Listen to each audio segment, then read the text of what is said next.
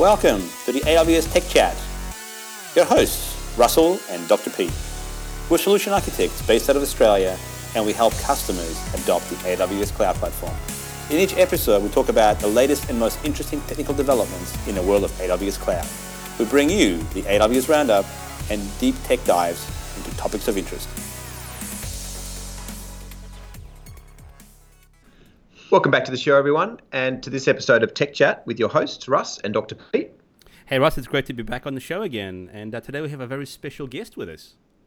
We do. We have Werner Vogel, CTO of Amazon.com. Werner, welcome to Tech Chat. Well, welcome. Thank you all for having me here. I'm happy to be back down under. So we heard that you went to an Australian football game over the weekend. Yep.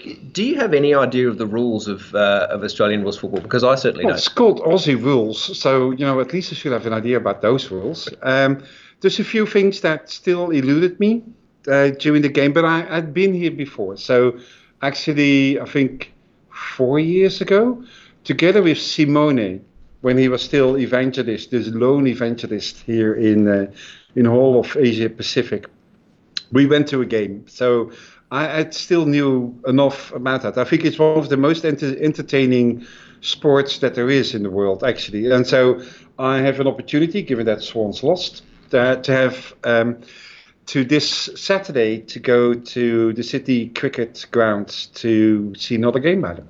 Fantastic. Excellent. Well, this year was 10 years of AWS. It's been 10 years since we released S3, and you wrote a segment on your blog where you talked about 10 of the lessons that you learned over those 10 years. So we just thought we'd step through those during the show. The first one that you talked about was building evolvable systems. And one of the quotes that you said in there, you said that we knew from day one that the software we were building would not be the software that will be running a year later. But obviously we didn't want to interrupt our customers. So how do you approach a problem like that? Well, first of all, of course, you have to realize that nobody had built things at this scale before. Yeah, nor had anybody built what we called in those days storage for the internet. And so, but in typical Amazon fashion, we knew that if we were doing this right, this was going to be really big. And I remember that on the drawing board for the design of S3, Al Vermeulen, who was CTO before me, but actually went back into a developer role, he put up some numbers on the board of what we thought in terms of request rates, in terms of storage, what we should expect in sort of the first year, 2 years. And just for the heck of it, we added 2 orders of magnitude to that. Yeah. We blew through those numbers in the first 6 months. Wow. Yeah. And we always believed that sort of with 1, maybe 2 orders of magnitude of growth, you have to revisit the architecture that you've built. Just with this idea in mind up front, that sort of you should be able to be decomposed into smaller building blocks enough such that you can start swapping in and out the building blocks. Or that you should be able to actually upgrade parts of the system while having other older parts continue to run. So you need to make sure, for example, that even though you might want to upgrade your storage system, the way that you're storing objects or replicating them over different, that you do not have to upgrade all the old storage systems that you already have to be able, before you can actually upgrade your storage system. So making sure that there are well-encapsulated components in there, that even internally they have good APIs, where you can work off generic APIs enough, and where you can upgrade, for example, the index separately from the storage system, or add functionality to, let's say, the load balancers without having to take the overall system down. So decomposition, APIs, automation played a very important role in that. Fantastic. So Werner, you've also often talked about everything fails and fails all the time. And you've also mentioned, one of the lessons learned over the last 10 years has been expect the unexpected. How do you deal with that in a very large scale system where almost everything can fail and it's so big and complicated? Well, so you have to. I mean, it's not an option. It's not like you can make assumptions and then suddenly things go away. If there's one thing I learned, so before I joined Amazon, I was an academic. And I was building all these wonderful algorithms. And one of the things you have as an academic, you have the luxury to make assumptions about the real world. For example, that everything fails by stopping. Well, you know what? Everything fails by spewing out enormous amounts of garbage that just look like real data. Or another favorite academic failure assumption is that failures are not correlated. Well, you know what? In the real life, everything is correlated. Now, if you look at a system like S3 that does trillions and trillions of storage operations a day, anything with even the slightest probability of failure will happen. Yeah, and often on forehand, you don't know what those are going to be because this is real life. And you're pushing things really to the max.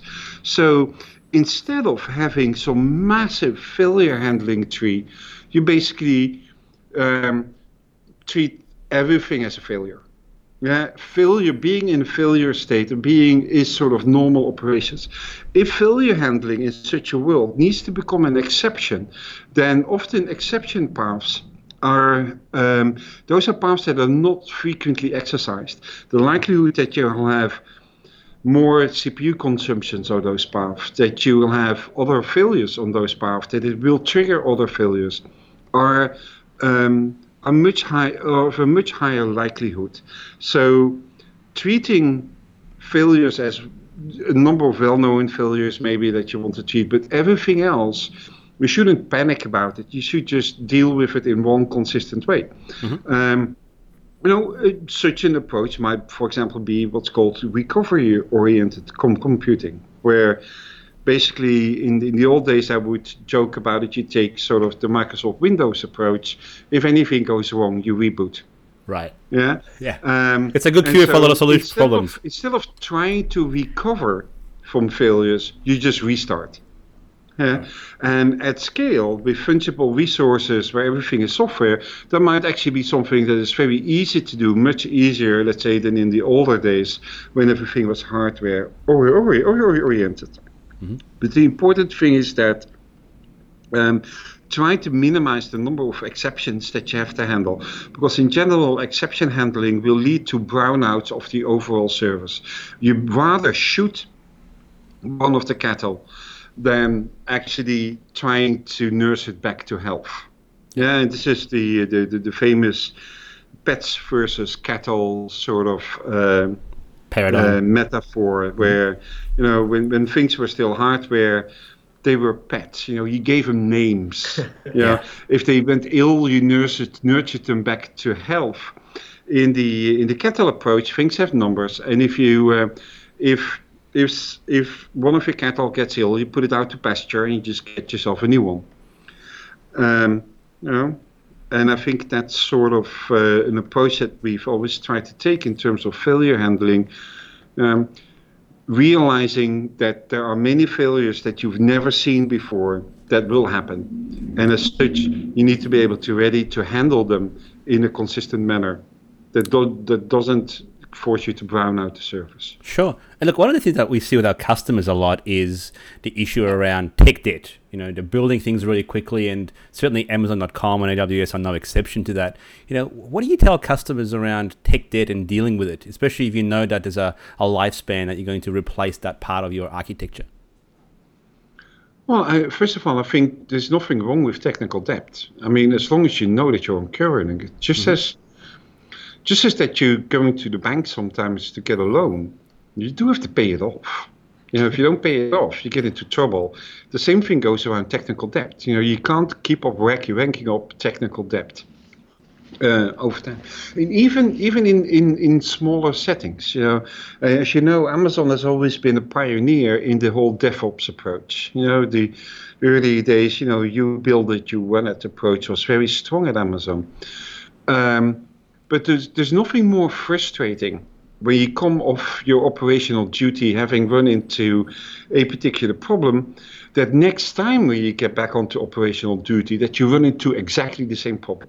So part of this approach needs to be that if, as an engineer, you come off your operational duty, maybe it's only been one night, you need to get time to fix the problems that you encountered during that operational session. Yeah. And if you can't do that within 2 hours, it needs to go with high priority on the blackboard of your Scrum.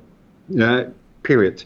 Because there's nothing more frustrating than getting a page at 4 a.m. again for exactly the same thing that you got paged around before. So definitely if things have operational impact, you need to be able to actually solve them with high priority. For the rest, I think it depends a lot on your business culture. So within Amazon, the retailer, operating at scale, we always felt that moving fast within retail was more important than, let's say, minimizing duplication. Yeah, and so we knew that with many of these different service teams, is something that would arise in team number 8, let's say the need for a new Java container, then probably among your 1,000 other teams, this same need arrives somewhere else as well. Now, instead of forcing coordination and as thus slowing the business down, we allowed this duplication to happen. So you could see this duplication as technical debt as well. And so the only way to solve it is then to have other teams whose task it is to go through the company to understand what are the kind of the duplication that has happened, and over time see whether it makes sense to merge these things, to replace them, to see what kind of things you need to do. But you need to still allow technical debt to happen for a business reason, which is to be able to move fast. But you do need to pay it off over time. No, thank you for that. And what about microservices? Because I know we used to run Amazon.com as a fairly monolithic architecture, and then we moved into microservices before, I guess, people called it microservices. How hard was that for us to make that transition? Well, actually, we didn't go to microservices directly. We had one step in between there. Uh-huh. So, Amazon was a monolith until, let's say, end of 2000, early 2001, where basically, because it was sort of a stateless front-end application with a massive database array in the back end, again, we saw that our innovative processes were slowing down because everything needed to go through the full group of DBAs that control the databases, which were sort of crucial in the reliability of the overall site. Plus, more or less, the software in the monolith had reached end of life. So some engineers made a very, very smart move in starting to carve off pieces of the business logic in the monolith, take the data that operated on, and actually bring these things together and put an API on it. There's no direct database access allowed anymore, except through the API. So that's a very smart move. However, we had 3 very large data sets that customers, orders, and items. Items is the goods in the catalog. And so basically what we've done, we basically had all the data, all the business logic that operated on, let's say, the set of customer data would sit in one service. And that seemed right in sort of the initial approach that we'd taken. However, over time, we started to realize that within sort of all the data that were operated, for example, all customer data, it was called the Customer Master Service, there sat a number of different services in there, each with different scaling requirements. For example, there might be a recognized customer service that sees this is this particular customer sitting the site, this is his nickname. There might be a login service, there might be an address book service. So a whole range of different services that are used in different parts of the site, each with different reliability and different scaling requirements. And so what we've done right in the beginning was actually taking the service orientation model. What we've learned over time is that we should have not necessarily done a data-driven decomposition, but a more functional decomposition. So this is sort of what I call sort of the second phase of service orientation that happened within Amazon. These days we call that microservices. But in those days, it was still a much more going to a much more finer grained service orientation within Amazon. So one of the other things, Bernie, you talk about is giving customers primitives, not frameworks. That you give them the building blocks to allow them to create their own architectures and their own patterns. How often are you surprised by the direction that customers take some of the services? Well, frequently, especially if you deliver new services. So sometimes you just don't know what customers are going to build with it. Or remember, we've taken this approach. I think DynamoDB was a good example. When we launched DynamoDB, we really knew that customers wanted secondary indices. Yeah, it was obvious. But when we launch a service, we've always taken the approach to launch it with a minimum feature set in a rock-solid way, because customers need to be able to build their business on this. But we really had a roadmap for ourselves that we thought that these would be features that customers would like. But what you then see is that the way that customers are using it may come up with requests that you didn't anticipate. For example, within DynamoDB, it was the ability to actually have IAM control over individual columns and rows. Yeah, that was something that we hadn't anticipated, and by customer request, this ended up much higher on the roadmap than that we anticipated ourselves. Of course, we still launched secondary indices and streams and all sorts of other things that we thought we would launch over time. But customers have a significant impact on the features that are being delivered. What was the original question? Oh, just whether you're surprised, how often you're surprised with the direction. Okay, tools, not frameworks. That was what it is about. Actually, that is something that is one of the core Amazon principles. We hire the absolute best people, the absolute best engineers. You're not going to tell them, and this is how thou shalt develop software. The same goes for our customers. We're not so arrogant that we tell our customers how they should be developing software. We just give them the absolute best tools they can have, and they can pick and choose which ones work best for them. It might be that there is some third-party service that they like much better that run on our platform that does things in a very particular way that they like much better.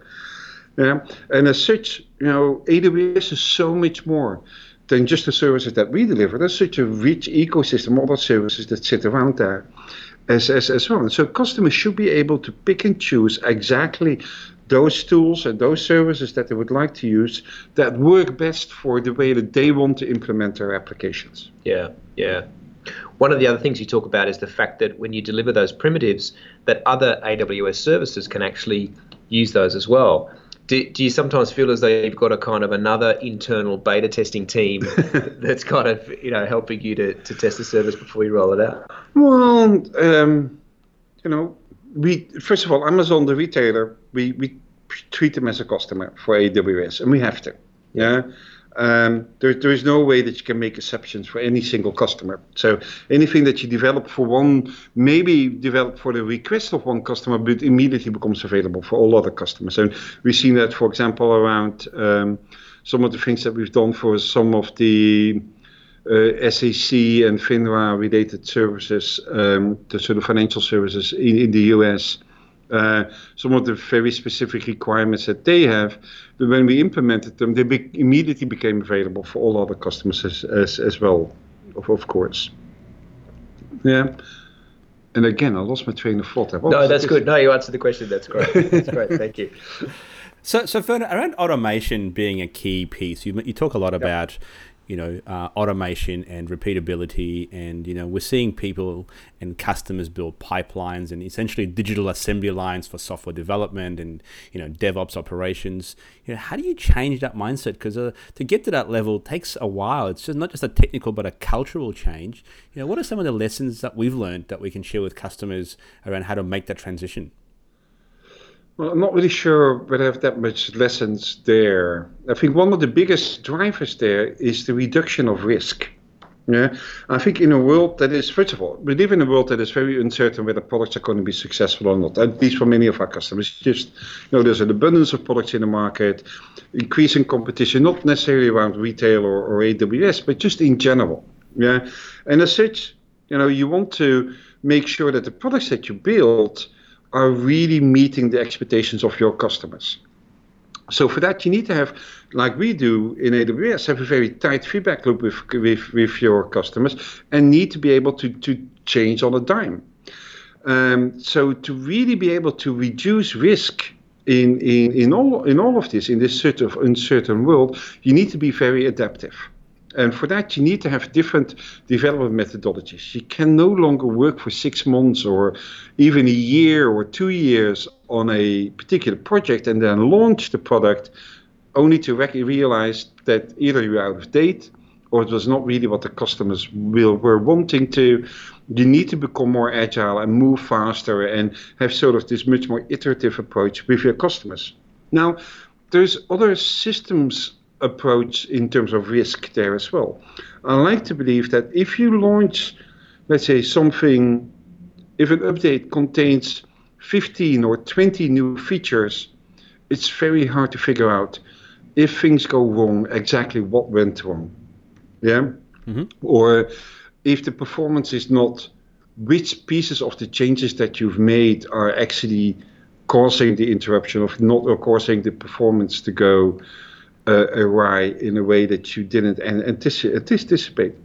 Smaller, more frequent updates have the ability to be more secure, give you better control over performance, give you better control over scale, just better control over the overall process. Yeah, if your changes are only 3 lines of code, yeah, it's very easy to inspect those 3 lines of code, or even whether it's with automated tools, to make sure that no security problems may arrive because of the changes that you make. If you deliver 1,500 lines or 10,000 new lines of code, that process is going to be much harder. So more frequent, smaller updates give our customers the ability to be more secure and more frequent. Now, to be able to do that then, for example, a company that does it in the UK I just spoke to is called Trainline. They sell all the train tickets.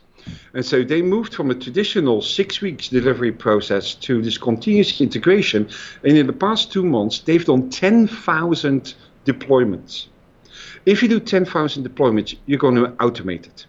Yeah. Mm-hmm. And if you start to automate this process, you take humans out of the loop, and it becomes a much less error-prone process. Yeah, automation in general is just the encapsulation of best practices. Yeah, and you will always follow these best practices because there is no judgment involved, and automation helps you again to build a more secure, more reliable approach. So it's a very much an agile, startup approach to getting things done quickly. So build, test and measure your results, and alter your trajectory. How are you seeing enterprises adopt to that? Because certainly in Australia we're seeing a lot of large organizations, try to create pockets of innovation within themselves. What trends are you seeing on a global scale that are kind of parallel to what you're talking about? Well, I think what I see that, first of all, I think most enterprises know that they have to operate at the speed of a startup to today. Mm-hmm. Because cloud, together with open source, I think it is a combination of these two, allow every company to compete with enterprises for their businesses. Maybe not for the complete, for example, in financial services, maybe not as a complete bank, but there may be slivers of things that they can be really good at. For example, international money transfer, or a particular insurance instrument. Yeah?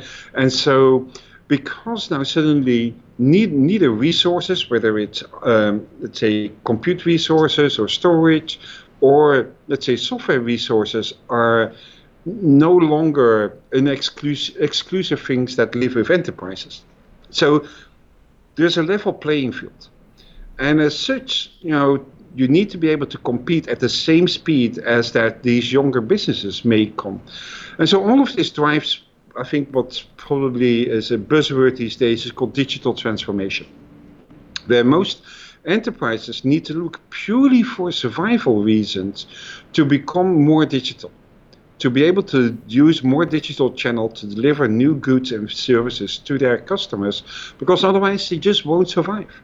A great example in this is, for example, GE, General Electric. I mean, a 140-year-old company.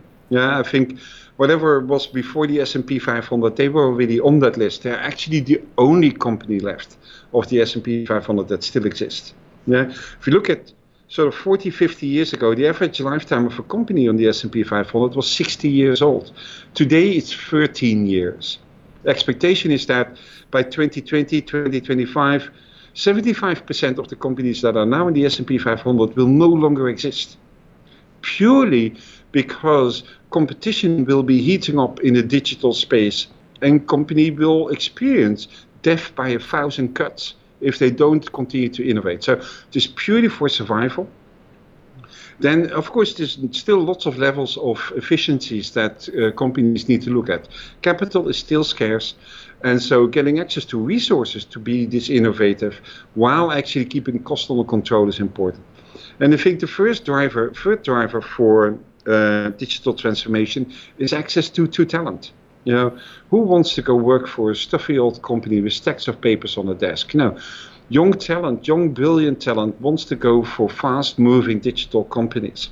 And so all of these drive sort of a need for survival within enterprises to actually really reinvent themselves and be able to move as fast as that younger businesses do. And cloud plays an important role there, because it actually it removes all of the constraints that there were around resources. Now you have resources at your fingertips. And what we definitely see in enterprises is a much greater focus on dev and test, because it is in the world of dev and test where agility lives. That's where you develop new products, not in production. You know, production is important, it's stable, you need to serve your customers from there, but agility lives in the world of dev and test. Werner, one of the other things you talk about on your blog is that APIs are forever. And you talk about the fact that when you created them, you knew that you only really had one chance to get it right. How difficult is that when you know you can't change them later? Oh, it's very hard. You know, and actually, this was a hard lesson we had learned from inside Amazon, even to the point that some things may become APIs that you don't consider APIs. For example, I remember we had one way for sellers on the Amazon platform to insert goods into the Amazon platform that had to go through a web page. And we didn't give them a way to do bulk uploads. But some third parties had built these tools for them who basically did screen scraping. Right. Yeah. And when we knew that those tools were being built and we didn't stop those tools from being built, basically that web page became an API. Yeah. Yeah. And we no longer could make any changes to that web page, because now other companies which we had validated were actually using this as an API. Yeah. Then making any changes to those APIs, in this case a web page, you actually need to work with your customers, each and every one of your customers, in this case software companies, to actually help them change their tools. And so do I think APIs, especially once customers start building against APIs, you cannot, I mean, at AWS scale, it's impossible to go work with all of your customers to start phasing out if you've made mistakes. So, you know, you work really hard looking at also starting off with a minimum feature set to make sure that your APIs are simple, do one or two tasks really well, and then work closely together with your customers to extend the APIs with more functionality as the service grows over time. Yeah, fantastic. So Werner, about APIs, you know, a lot of customers still talk about enterprise service buses and those kind of technology approaches to building large distributed systems. What are your thoughts on, you know, how do we do it? Well, how much time do we have? All night, if you like. I don't know. I think enterprise service bus. Oh, I almost forgotten about that. Well, I have a much stronger belief in sort of decentralized, decoupled, fast-moving pieces. Yeah. I think anything that requires strong coupling has a tendency to be limited in scale. Now, not everybody needs to have massive scalable operations. Yeah. but I think more and more, especially if you build consumer internet services, you have to be prepared for scale from day one. Yeah, and we see that, for example, also within Amazon, within AWS, especially those services where we don't charge for. You have to be ready on day one for 100,000 customers trying you out. Yeah, and you only get one chance to do it right. And as such, we have a long history by now, I think, of knowing exactly where things can go wrong on day one, how you need to be prepared for scale. For example, with respect to authentication, to storing customer data, to keeping track of your customers. All of those things are important on day one to be able to really scale to those levels. I think having core building blocks is important. We can build on more richer services. What we see actually happening within AWS these days is that we're building more and more AWS services that are being built on top of other AWS services. Yeah. For example, if you look at if you take ECS, the EC2 container service actually runs on top of VMs. You don't see the VMs anymore, but there is basically a large cluster of VMs that you're running undercover, where on top of this, you're actually running your container services. So more and more, we see that components such as DynamoDB are becoming core building blocks within building other services within AWS. So we really eat our own dog food in that sense, because it allows us to build new, richer AWS services much faster than that we could in the past. What's also interesting about that is, you talk about knowing your resource usage, and particularly in a business like AWS, which is a low margin business. There's certain ways of looking, for example, how we charge for certain consumption models and patterns. And if you can't see some of the infrastructure, how should our customers consider their architectures and monitoring of their resources usage? Well, first and foremost, we made mistakes. Actually, I wrote that one up because it was one of the first mistakes we make. It's actually also the only time I think that we really changed our charging model. So when we launched S3, we thought that the two resources that would be scarce resources in the system that customers will be consuming will be storage and bandwidth. Well, it turned out that one of our earliest customers was a customer that stored millions and millions of thumbnails that he or she was serving on eBay for products there. So in essence, in total amount of storage, it wasn't that much. In total amount of bandwidth, it wasn't actually that much as well. In total number of requests, it was outlandish. Yeah? And as such, it turned out that we came to the realization that number of requests was another scarce resource in the system that we actually needed to charge customers for. So we had to amend our resource, our pricing model for customers to actually include numbers of requests there as well. Customers realized it. Customers were fine with it because they realized that this was something that they actually had to pay for themselves as well. So I think more and more customers we have really dedicated approach to actually be able to measure their own resources as well. And we built that for example, into API Gateway. So recently we launched user plans within the API Gateway, which allows you as your API developer for your individual customers that are using your APIs to really set resource limits that they're using, really do individual metering for your individual customers, and be able to, for example, have a particular group of customers that get usage plan X, where another ones get usage plan Y, and really build things in such that you can serve, for example, internal customers different from external customers. Yeah? Internal customers may not be paying, external customers may be paying. And so you might have different rules for them, and be able to really track and meter at a very fine-grained level there for them. So we realize that customers need to do this, and we give them the tools there to actually help them with that as well. So we talk a lot about security at AWS being job zero, and you talk in the blog about the fact that it was very important to get the security team involved very early in the design process as a partner in the whole design, rather than getting them to try and validate it later. When you talk to the startup community, do you feel like that message has permeated through to them as well, given how focused they are on an MVP? Yeah, it's one of the biggest challenges I think we have to make our customers, and especially those younger businesses that are so laser focused on the product that they want to build, to make them understand that you have no business running on the internet and not take security as your top priority. Yeah, protecting your customers is not just protecting the customers; it also protects your business.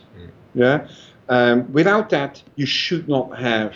There's no place for you on the internet if you don't make protecting your customers your number one priority. Yeah, and I believe that that's a practice that we need to push. We continue to push much harder on.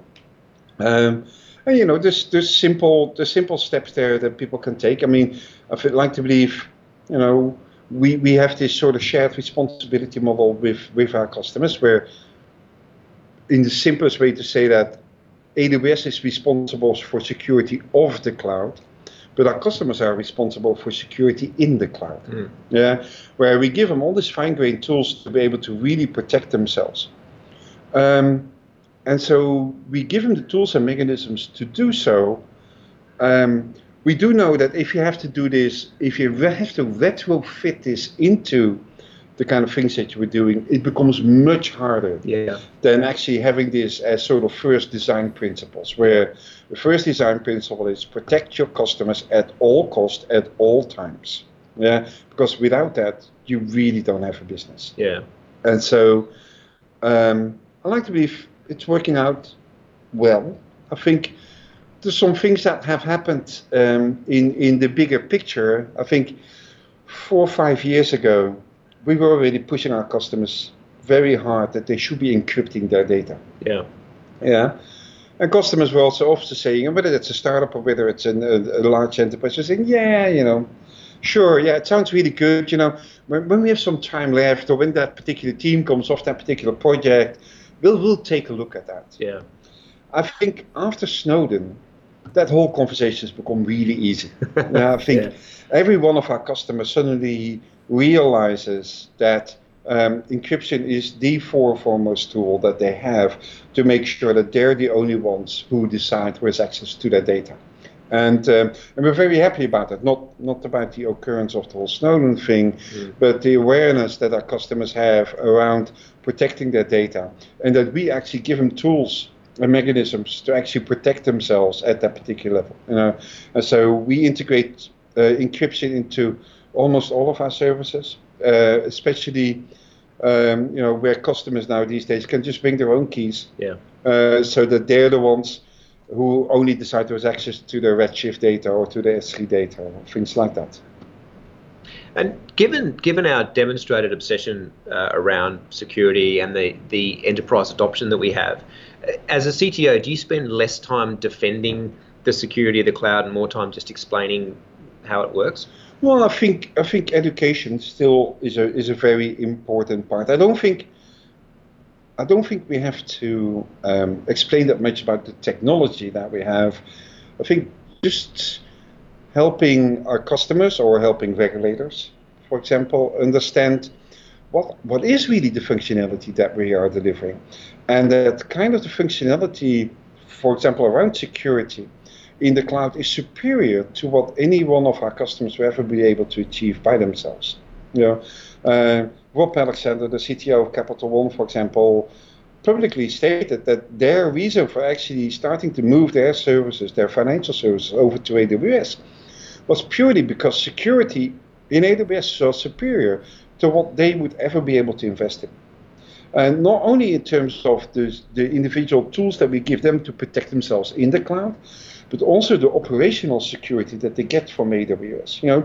There is no line in the sand that is good enough that says, okay, and this is good enough security. Yeah. That line is continuously changing.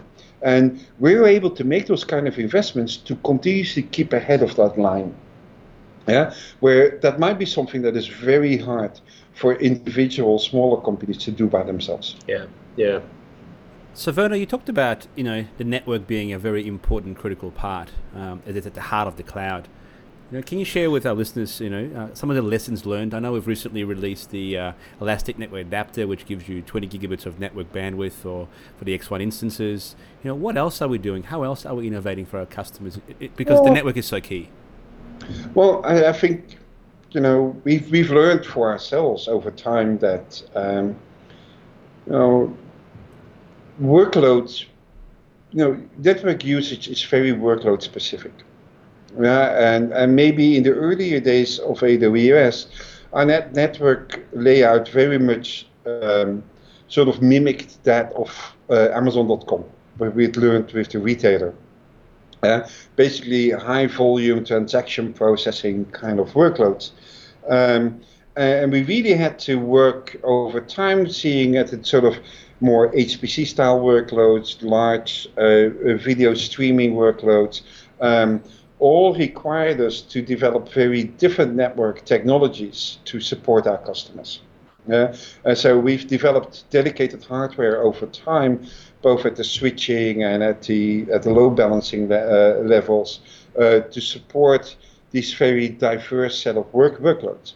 Now, one particular area that we innovated on under the covers was that if you run multiple virtual machines on a single server, they all have to fight for the hardware, for the networking hardware. And as such, especially if these virtual machines are very active, you would see significant jitter on the network, basically because they all have to fight for this constrained resource which is there. And so we developed new pieces of hardware that allowed us to do root I/O virtualization, basically giving each of the virtual machines direct, unique access to the network without them having to compete for that. So basically, overnight, jitter completely disappeared from a network. And so I think it made network performance much more predictable. And so we continue to look at sort of what are causes for customers to not get sort of the predictable performance that they're looking for, or how can we support, for example, with EBS provisioned I/O and things like that. How can we continue to work there to make sure that customers get a very good networking experience when running in AWS? One of the questions I wanted to ask you, Werner, about that was when you realised that the current hardware that you were purchasing was not up to the job, and you were going to have to produce your own. Were you disappointed by that, or were you actually quite excited that you'd pushed the scale so far that you had to innovate in that area? I think at scale, these things start to make sense.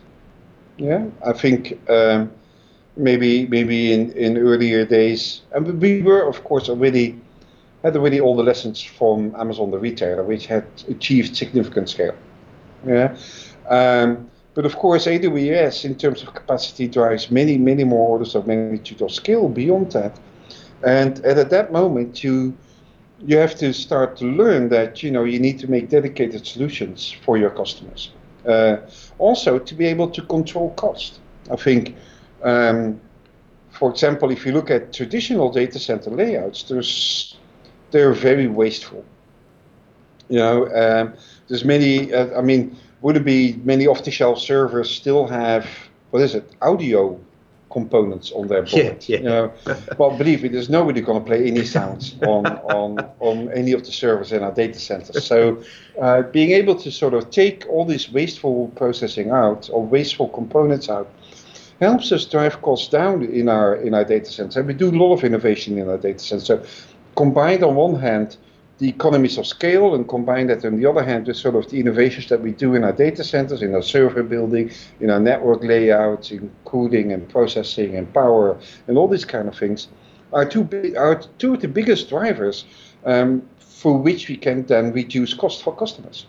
Yeah, we've made this commitment that if our customers help us both through economies of scale as well as our inventive powers in the data center, these two things combined, if we see a lower cost picture arriving for ourselves, then we basically give this money back to our customers through lowering the pricing. Yep. And we've done that, I think, 55, 56 times over the past 10 years without any competitive pressure. So Werner, one of your final lessons learned from doing this for over 10 years at AWS has been the idea of no gatekeepers, because you don't want to be slowed down by somebody else. And by having IT is no longer a bottleneck, that's a great catalyst for innovation and new approaches to getting things done. What do you think the next 10 years will look like with cloud becoming the new norm?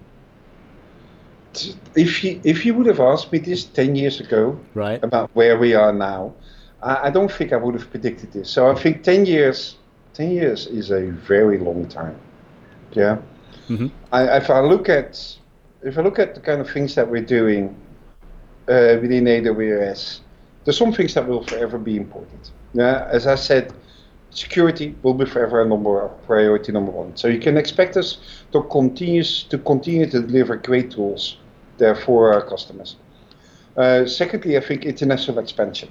So this year we're launching 5 new regions. I think we've already launched 2, South Korea and India. We'll be launching another second one in China, second one on the East Coast in the US, in Ohio, and one in Canada, and one in the UK at the end of the year. And we won't stop after that. Yeah, I think third sort of point is still to look at making things simpler. Yeah, how can we make sure that this 70 plus services that we have, with all of the different variations and features within those services, how can we make sure that we serve customers well by keeping things simple? I think Mobile Hub, for example, some of the great examples that make it much easier for customers to make use of all of our sets of tools through a very simplified interface. I think the way Lambda is able to simplify architectures means that customers can build much more scalable, much more cost-effective, much more secure infrastructure over time. But we need to continuously keep an eye on making sure that we do this in the most simplest fashion. And then I think there's sort of industry trends that will be very, very big drivers, I think, in the coming years to come. Mobile, of course, is already big, but IoT, and especially industrial IoT, will start to explode, where our customers in the enterprise are instrumenting every possible piece of whether it's the factory floor, whether it is the supply chain, whether it is their trucking fleet. They will instrument everything to create new data sources to be analyzed on top of the Amazon platform, to get new insights into their business, to optimize the business operations, to improve safety, and to maybe find new ways of doing business more target their customers much better than that they can do now. Fantastic. Well, Werner, thank you so much for coming in to talk to us about the 10 lessons that you've learned in the last 10 years. We really appreciate you coming in, and we look forward to seeing what's going to come in the next 10 years. Okay. Thank you very much. Thanks for having me. Always enjoy coming down under. So, Werner, before you do run, there's one question I have for you in closing. You tweeted about watching the football, and you had a question whether the free Wi-Fi at the stadium was going to hold up during the game. How did you go with the access? Did it work? Well, actually, I followed up on that one. Uh-huh. About 5 minutes before kickoff, it completely collapsed. It was actually, I find it this. So I was inside the stadium, let's say half an hour, 45 minutes before kickoff. It was a bit early. Just trying to avoid trying to battle my jet lag. And actually sort of 5 minutes before kickoff, slowly the stadium started to fill up. At that moment, I really wanted this to work. Yeah. One of the surprising things I found, and this is in comparison with US stadium or even stadiums in Europe, mobile data services continue to work pretty well. In the US, going to a big football game, American football, or in Europe, going to a soccer game, there's no chance you can post a tweet or even send a text message. I found that at least in the Olympic Stadium, or if it's called the A&T Stadium, I believe, this worked out really, really well. I'm curious to see this Saturday. I'm going to the Sydney Cricket Ground to see how it's working out there. Awesome. Thank you for letting us know. Keep us posted. I will. Thank you, guys. Thanks, Werner. Thanks again. Signing off, this is Russ. And this is Dr. Pete. We really hope you've enjoyed this episode. If you liked it, tell your friends, tell your colleagues, and tune in again to learn more about AWS Cloud. Please subscribe to the AWS Tech Chat through iTunes, SoundCloud, or by Googling AWS Tech Chat.